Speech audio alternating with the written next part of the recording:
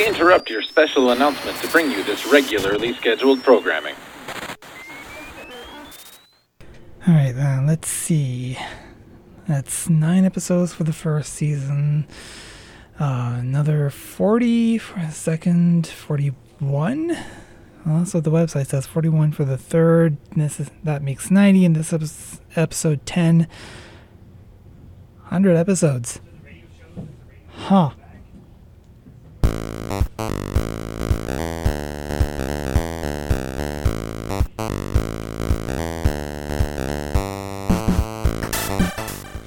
Hey, it's Coolio if you don't know, and it is time for the 100th episode of Square Wave Symphony here on CKDU 88.1 FM in lovely downtown Halifax. How's it going? We survived another hurricane, can you believe it? I'm gonna admit I wasn't here for one, so that's not something that I got to experience, but for everyone who is still here with us after that aftermath, well, welcome.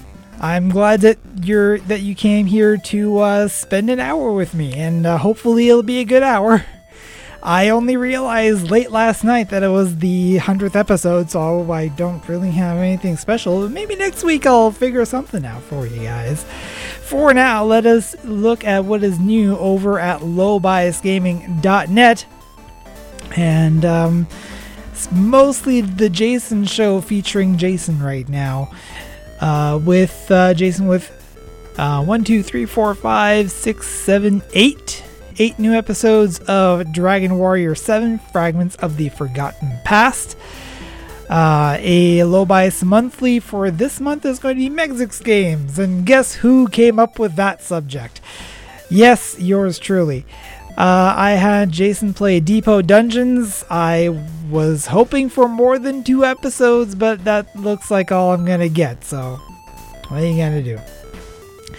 And Jade Farrow with his Let's Play of Sanitarium, which he did Let's Play a long time ago.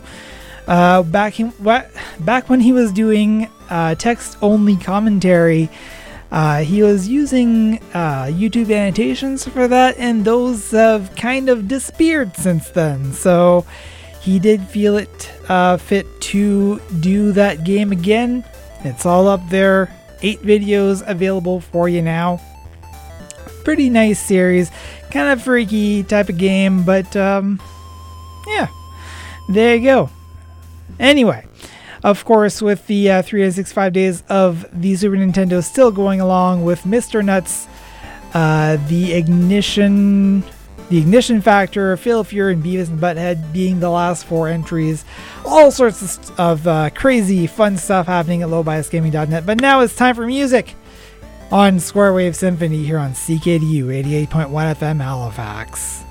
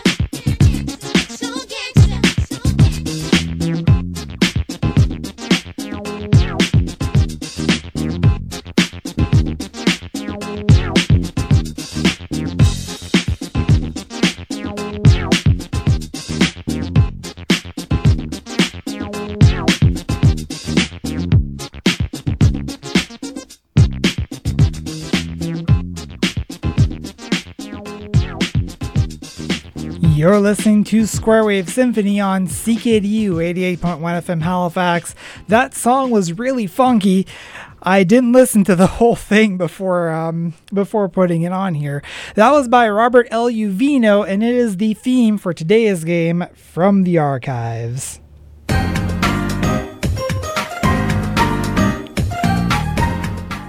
Space Colony is best described as a people sim meets a city builder. You manage and nurture a group of dysfunctional space dwellers colonizing the most unearthly corners of the galaxy. These unique colonists can fight, argue, become depressed, go crazy, and fall in love. But even if half the staff is brawling, the harvester robot is chainsawing its way through the oxygen supply, and small furry aliens have taken over the disco. Remember, this is your home. And this is Space Colony HD. It is a sim game for the PC developed by Firefly Studios, published by Gathering and released in 2003. It sounds exciting. The music sounds really nice and funky, but as far as I've seen of the game, it just seems like kind of your run-of-the-mill type of sim, sort of like the Caesar series in a way. But some people are into that. If you're into that, we have that on lowbiasgaming.net. That was the February 2015 monthly isometric games, and Ragnats has provided us with 5 videos for your enjoyment if you so desire.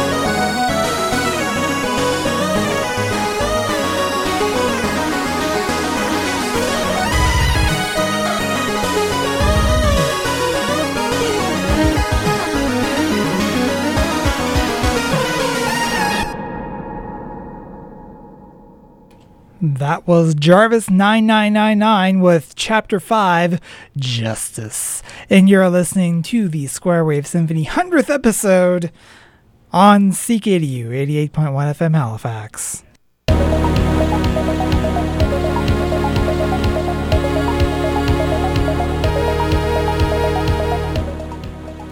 And welcome back to Square Wave Symphony here on CKDU 88.1 FM Halifax, your home for video games, chiptunes, and all things weird and geeky. And speaking of weird, it is time for the news of the weird. And oddly enough, before I got here, the stories for today hadn't been posted yet, and now they are, and I have no way of making sure that there is nothing really bad in it. So we're going to be going with last week's stories, despite that. Anyway, I do not read these stories ahead of time, and some of these may not jive well with all audiences, but they have been scanned for objectionable content. This segment is about 13 to 15 minutes long, so take that as you will. Our lead story for today, ew. A Whataburger location in Bastrop, Texas was the scene of a gruesome plunge to an oily demise on August 31st. As customers waited in line at the counter, the Austin American-Statesman reported kitchen workers tried to catch a mouse scampering across the food prep counter. A customer captured the scene on video as the mouse, fleeing a person trying to trap it, leapt into a fryer full of hot grease. On the video, an employee can be heard asking, "Who else needs a refund?" The video was posted to Facebook, prompting Whataburger to comment that the location had been closed and, quote, "The entire restaurant has since been cleaned and sanitized." Rip mouse. Best I can say. Our next story, mysterious. Police in Hamilton Township, New Jersey say an unnamed 80-year-old woman snoozed right through an apparent carjacking on August 28th, even though she was in the car. The victim told police she had fallen asleep in her car parked in a driveway around 9 p.m. that evening. She called police around 4 a.m. to say she woke up on the driveway and her car was gone, but she had no recollection of how she got there, the New York Daily News reported. Police observed a fresh abrasion and bruise on her face. The car was recovered later that day in Trenton, but the search is still on for suspects. You know, people do that. They use their cars to sleep and change clothes, especially in Japan, apparently. We learned that in News of the Weird. Our next story, bright ideas, are actually, there's two of them. Two bright ideas for y'all. First, in the Mexican state of Tlaxcala, high school instructor Luis Juarez, Texas, inflamed the ire of parents when he made students wear cardboard boxes with cutout eye holes on their heads, as they took an exam in order to deter cheating.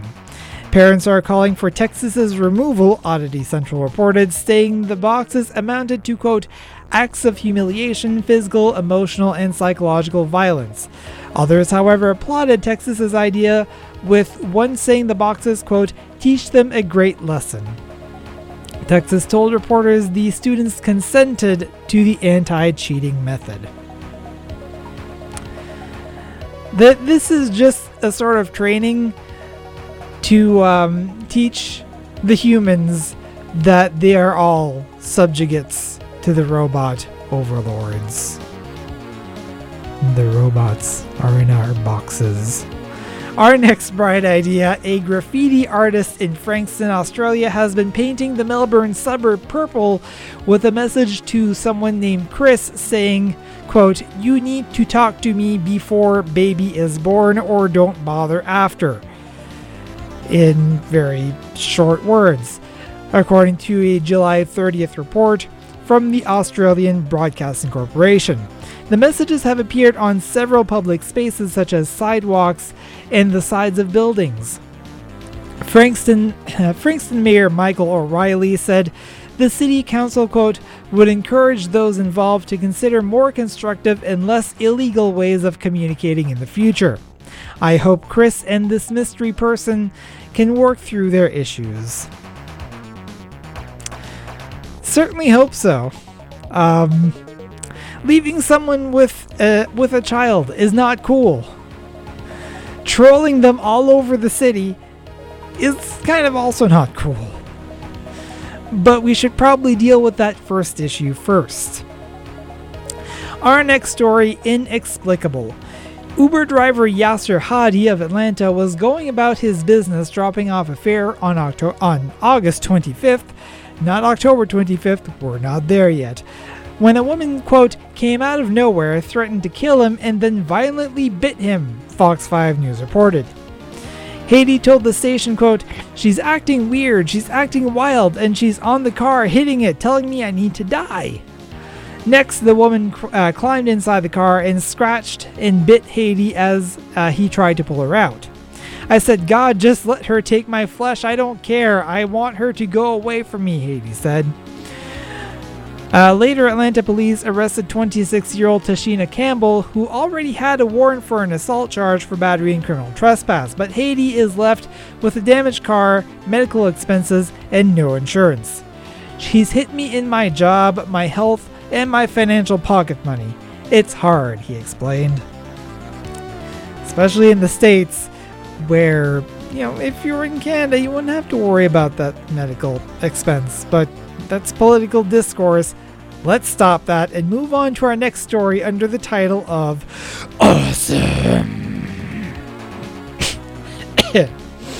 Anyway, for her August 10th wedding in Omaha, Nebraska, Deanna Adams, 40, told her bridesmaids, including her sister and maid of honor, Christina Mador, they could wear, quote, anything they'd be comfortable in.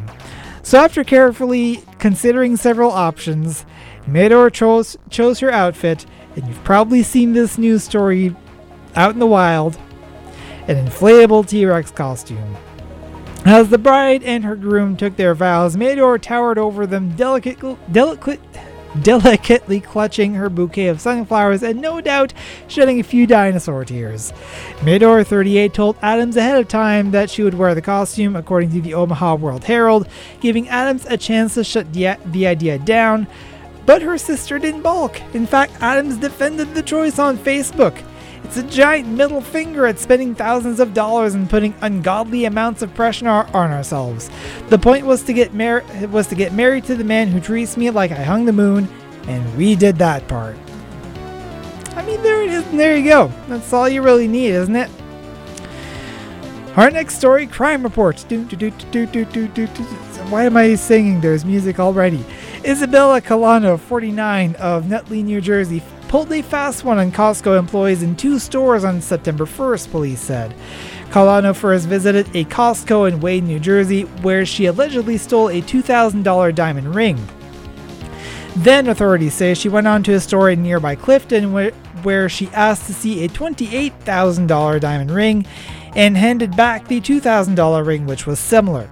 Costco employees didn't notice the switcheroo until Colano was out of the building, the Associated Press reported. Police found Colano at home and eventually recovered the ring. Colano was charged with theft.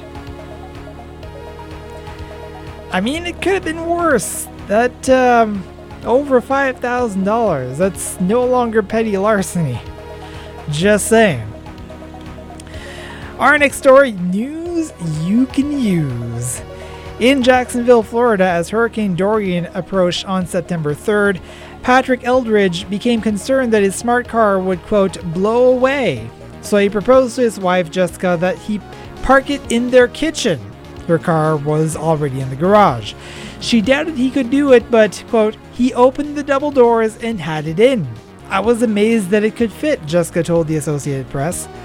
She said there was still room to move around and cook, but, quote, "my dogs are confused by it." Dorian narrowly missed Jacksonville as it moved up the East Coast. And definitely hit Halifax, let me tell you. Yeah, those smart cars are kind of small. Good luck getting any shopping done if you're going to use one of those, because there's not a whole lot of space to fit a whole lot of stuff. But yeah, if it works for you, I mean, it would probably work for me, honestly. I just couldn't fit it in my apartment. Our next story, least competent criminals. If you're going to commit a crime, go all in, we always say. You never say that. Like, this is literally the first time that I've seen News of the Weird say this. Don't commit crimes, people. But two unidentified crooks in the Bronx, New York, went to great lengths September 2nd to rob a Little Caesars pizza shop and took a pizza, police said. Video shows one thief holding open the drive-thru window, the New York Post reported, as the other crawled in on his belly, but workers rushed to push him back out. Changing tactics, the two then entered through the front door, threatened workers with a knife, and made off with a $23 pizza order. They did all that just for pizza? As a police source told the paper. Chances are the evidence is long gone. I mean, I guess that's one strategy. If you're going to steal something comestible and then eat it. I guess you can't really eat the cardboard box that it comes in, but it's nondescript enough, I guess. But please don't steal pizzas. That's not good for the pizza place, especially if it's a local chain. In this case, it wasn't, but it still doesn't help. Our next story, irony. The former Spearmint Rhino Gentlemen's Club in Trenton, Wisconsin, has found an unlikely new life as the Ozaki Christian School, opening on September 16th, the Milwaukee Journal-Sentinel reports. Chris Austin, the school's administrator, said the stripper pole has been removed, along with the leopard print carpet, but the stage and bar are still there, and the building is still owned by the Spearmint Rhino chain based in California. It's an arrangement school leaders have had to come to terms with. Our take on it is that people are people, said school board president David Swartz. We're sinners too, even though we don't agree with their business model per se. Now we're going to transfer that place into a place where boys and girls are raised to be our next leaders with character. Just make sure it's a dry bar.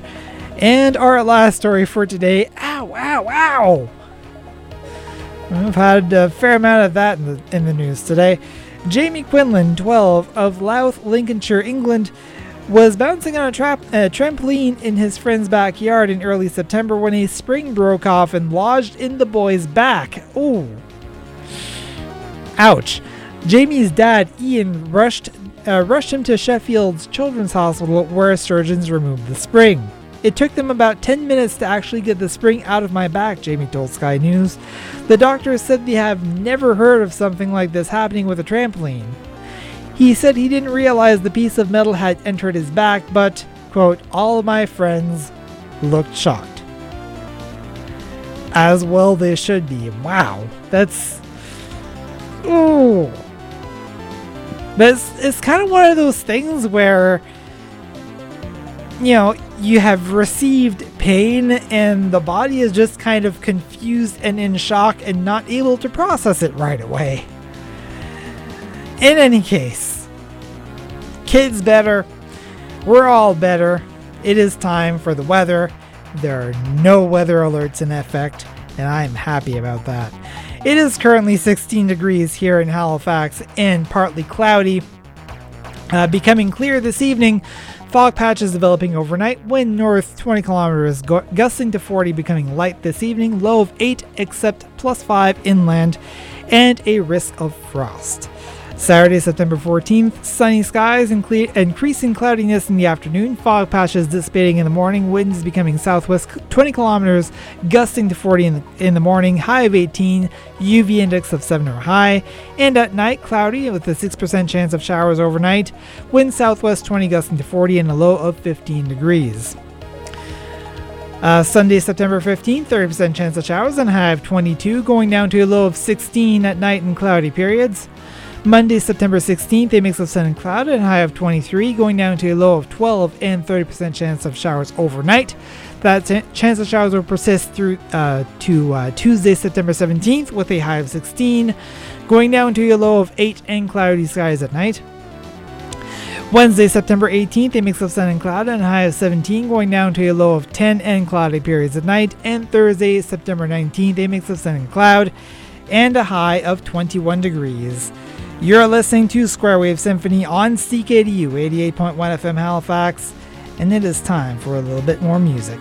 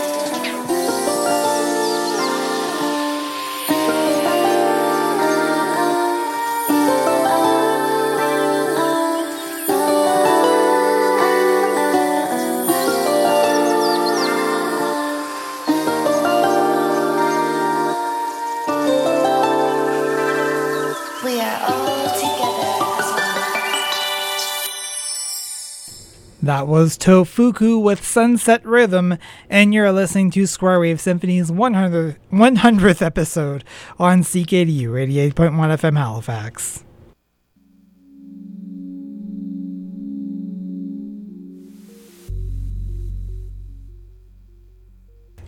And welcome back to Square Wave Symphony here on CKDU 88.1 FM Halifax, your home for chiptunes, video games, and all things weird and geeky.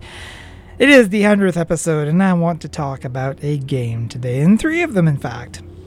People nowadays seem to be kind of obsessed with achievements in video games, so much so that they've come up with a way to incorporate them into classic console games. So lately I figured, why not take a look at a few of them? Specifically, I went ahead and revisited a few Game Boy Advance games, which I've played through before, and even turned on hardcore achievement mode, which disables things like save states and cheat codes, so let's see how that turned out. Let's start with Sigma Star Saga. This is basically an RPG shmup developed by WayForward, published by Namco, and released August 16, 2005. And here's something interesting. As far as I can tell, this is one of a rare breed of games on Nintendo systems which did not see a Japanese release. Anyway, an alien species known as the Krill have cut an enormous hole in the earth, apparently, according to the story, one the size of Canada, causing the oceans to boil and nearly everyone in the world to die. They later came back, and what was left of humanity believed they were there to kill what was left. This is why they sent decorated war hero Ian Wrecker into the Krill's forces undercover to get back at the species that did this to them. Little did he know, however, that there is far more to this than meets the eye, and that his allegiances would be put into question. So as we do, let's start with presentation. The graphics for this game are pretty much what one would expect from WayForward, nice and colorful and with some pretty good animation. However, during ground exploration, everything is far too big and it's easy to get blindsided by something that Wrecker would easily be able to see right in front of him. As Jason would say, pull the camera back a bit.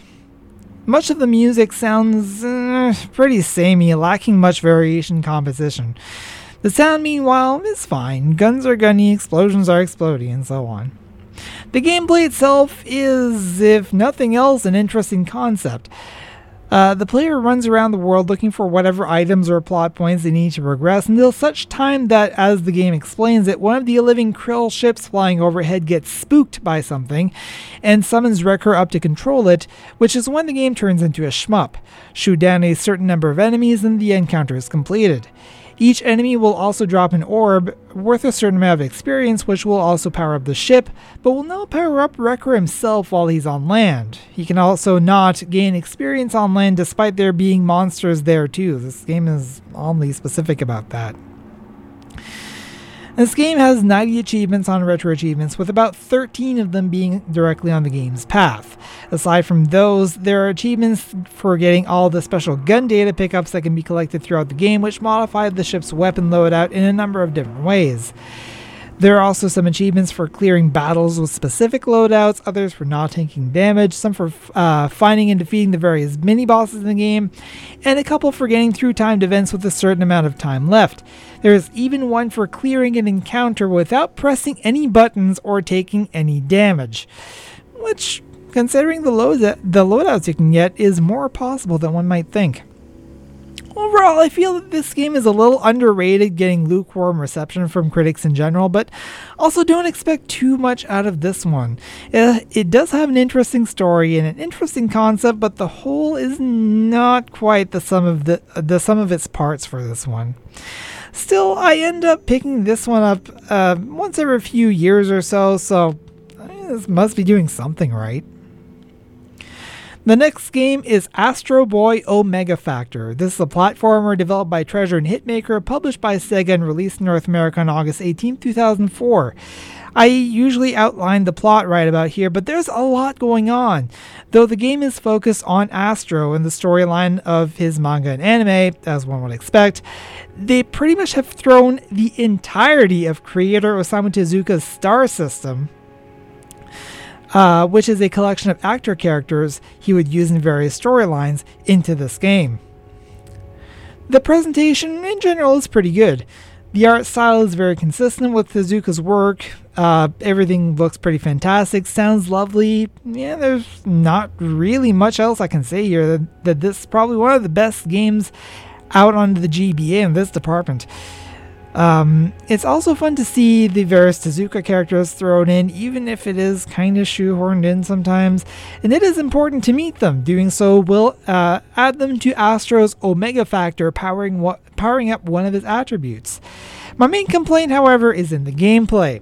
A lot of the time it's fine, but even when fully powered up, it's easy to get your face punched in by everything. There are several areas I've had to play over and over because things are just set up in such a way that if you lose focus for a quarter of a second, Astro takes a hit for over half his health, or even all of his health if Astro's life stat is low enough or the difficulty is high enough. So yeah, one early boss is a poor implementation of an expanding boss. There we go, one that grows every time they're hit, which gives you barely enough room to breathe, much less do anything else. And another one during a free flight segment keeps moving away diagonally all the time, making them needlessly hard to hit, considering Astro can only fire his finger laser in a straight horizontal line.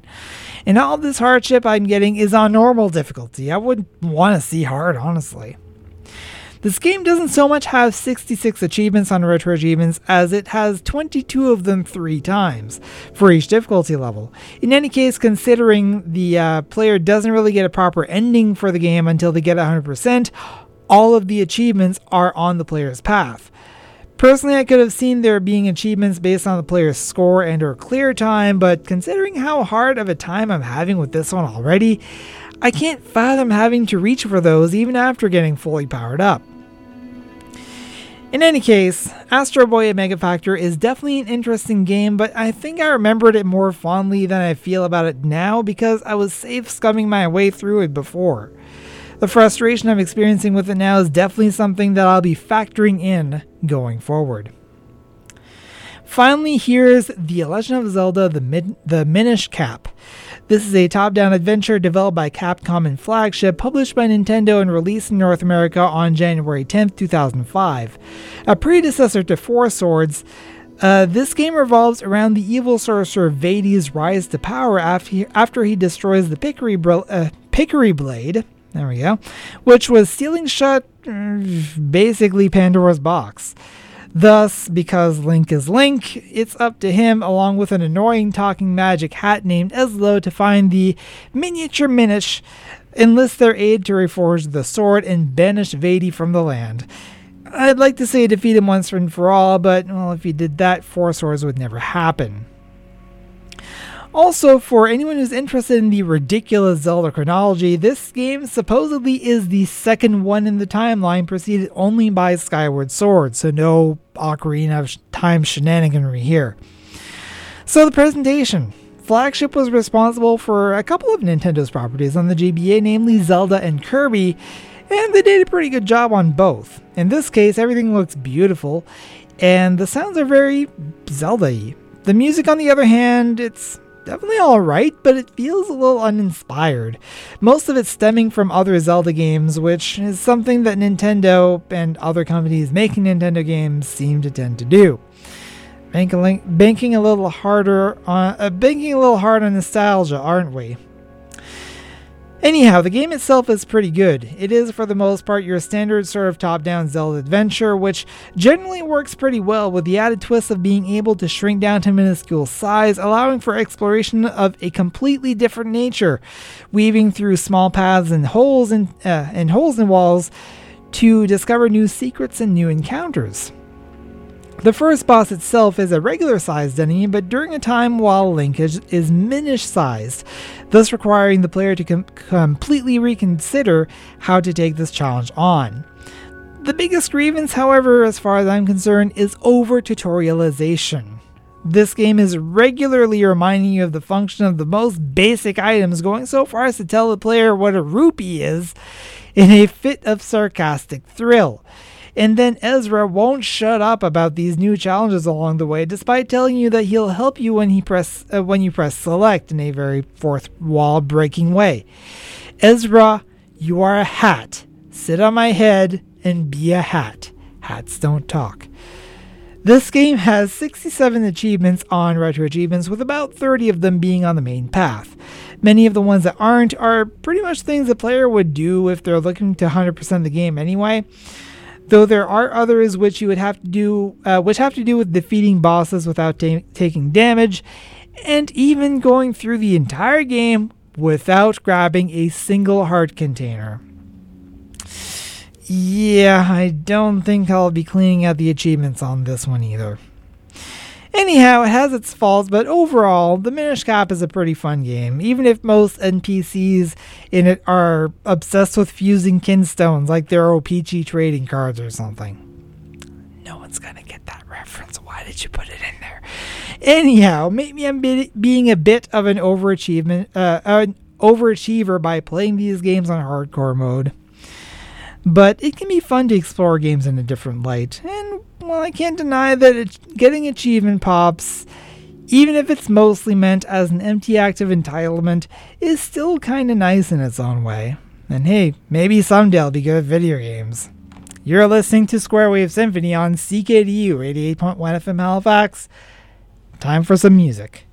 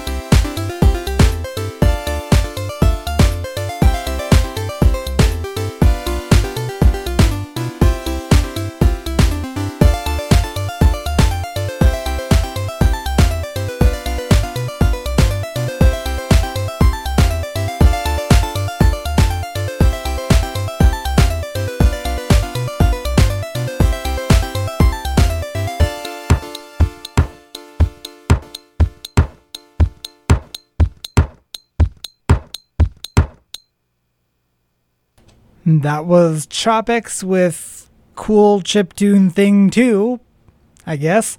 And you're listening to Squarewave Symphony here on CKDU 88.1 FM Halifax.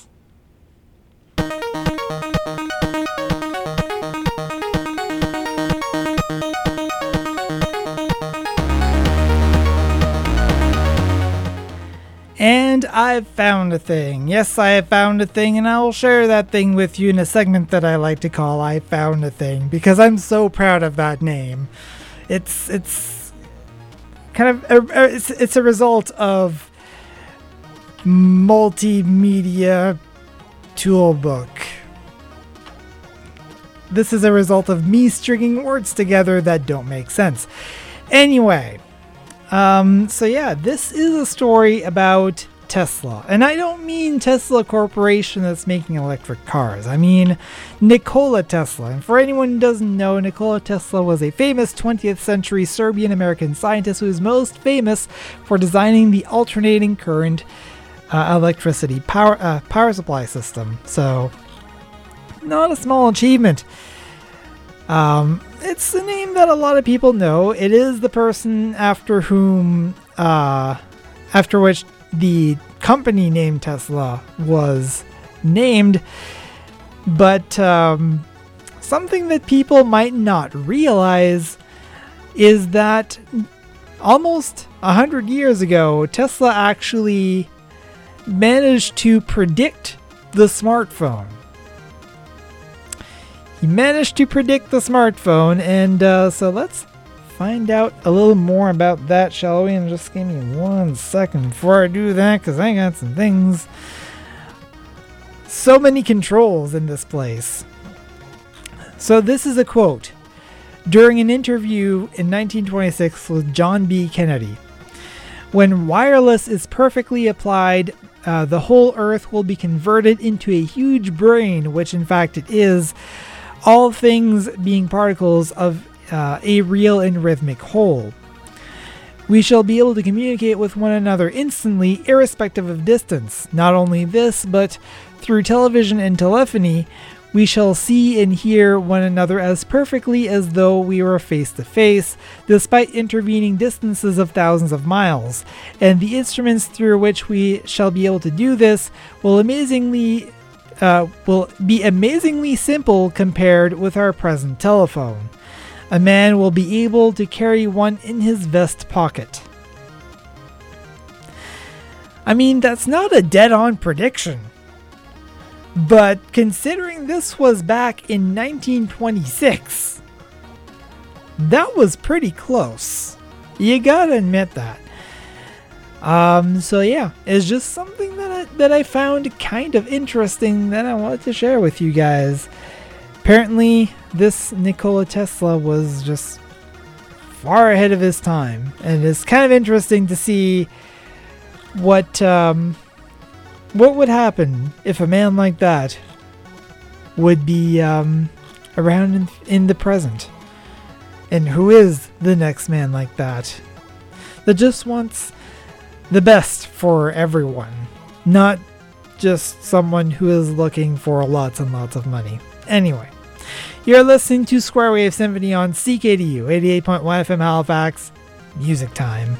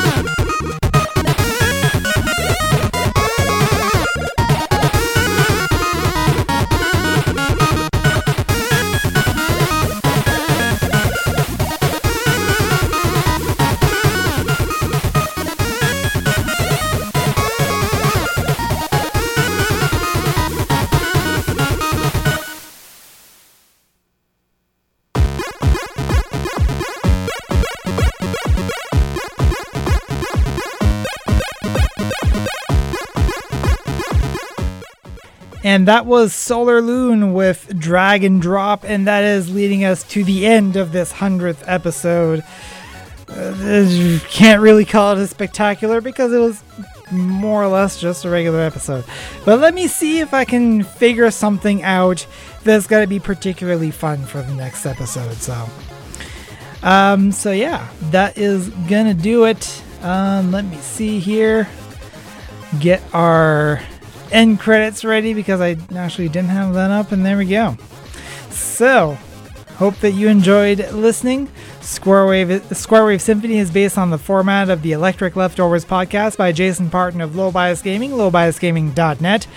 News of the Weird is written by the editors at Andrews McNeil Syndication, newsoftheweird.com. Segment music composed by myself, Madame Namiki, Noriyuki Kimikura, Twilight of Defect, Niflis, Pink Projects, and Commissar.